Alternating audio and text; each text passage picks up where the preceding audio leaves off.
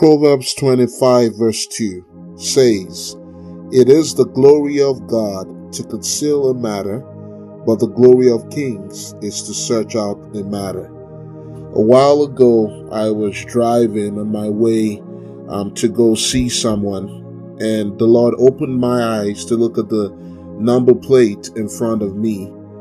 And what I saw is the motto of Ontario, which says, "Yours to discover."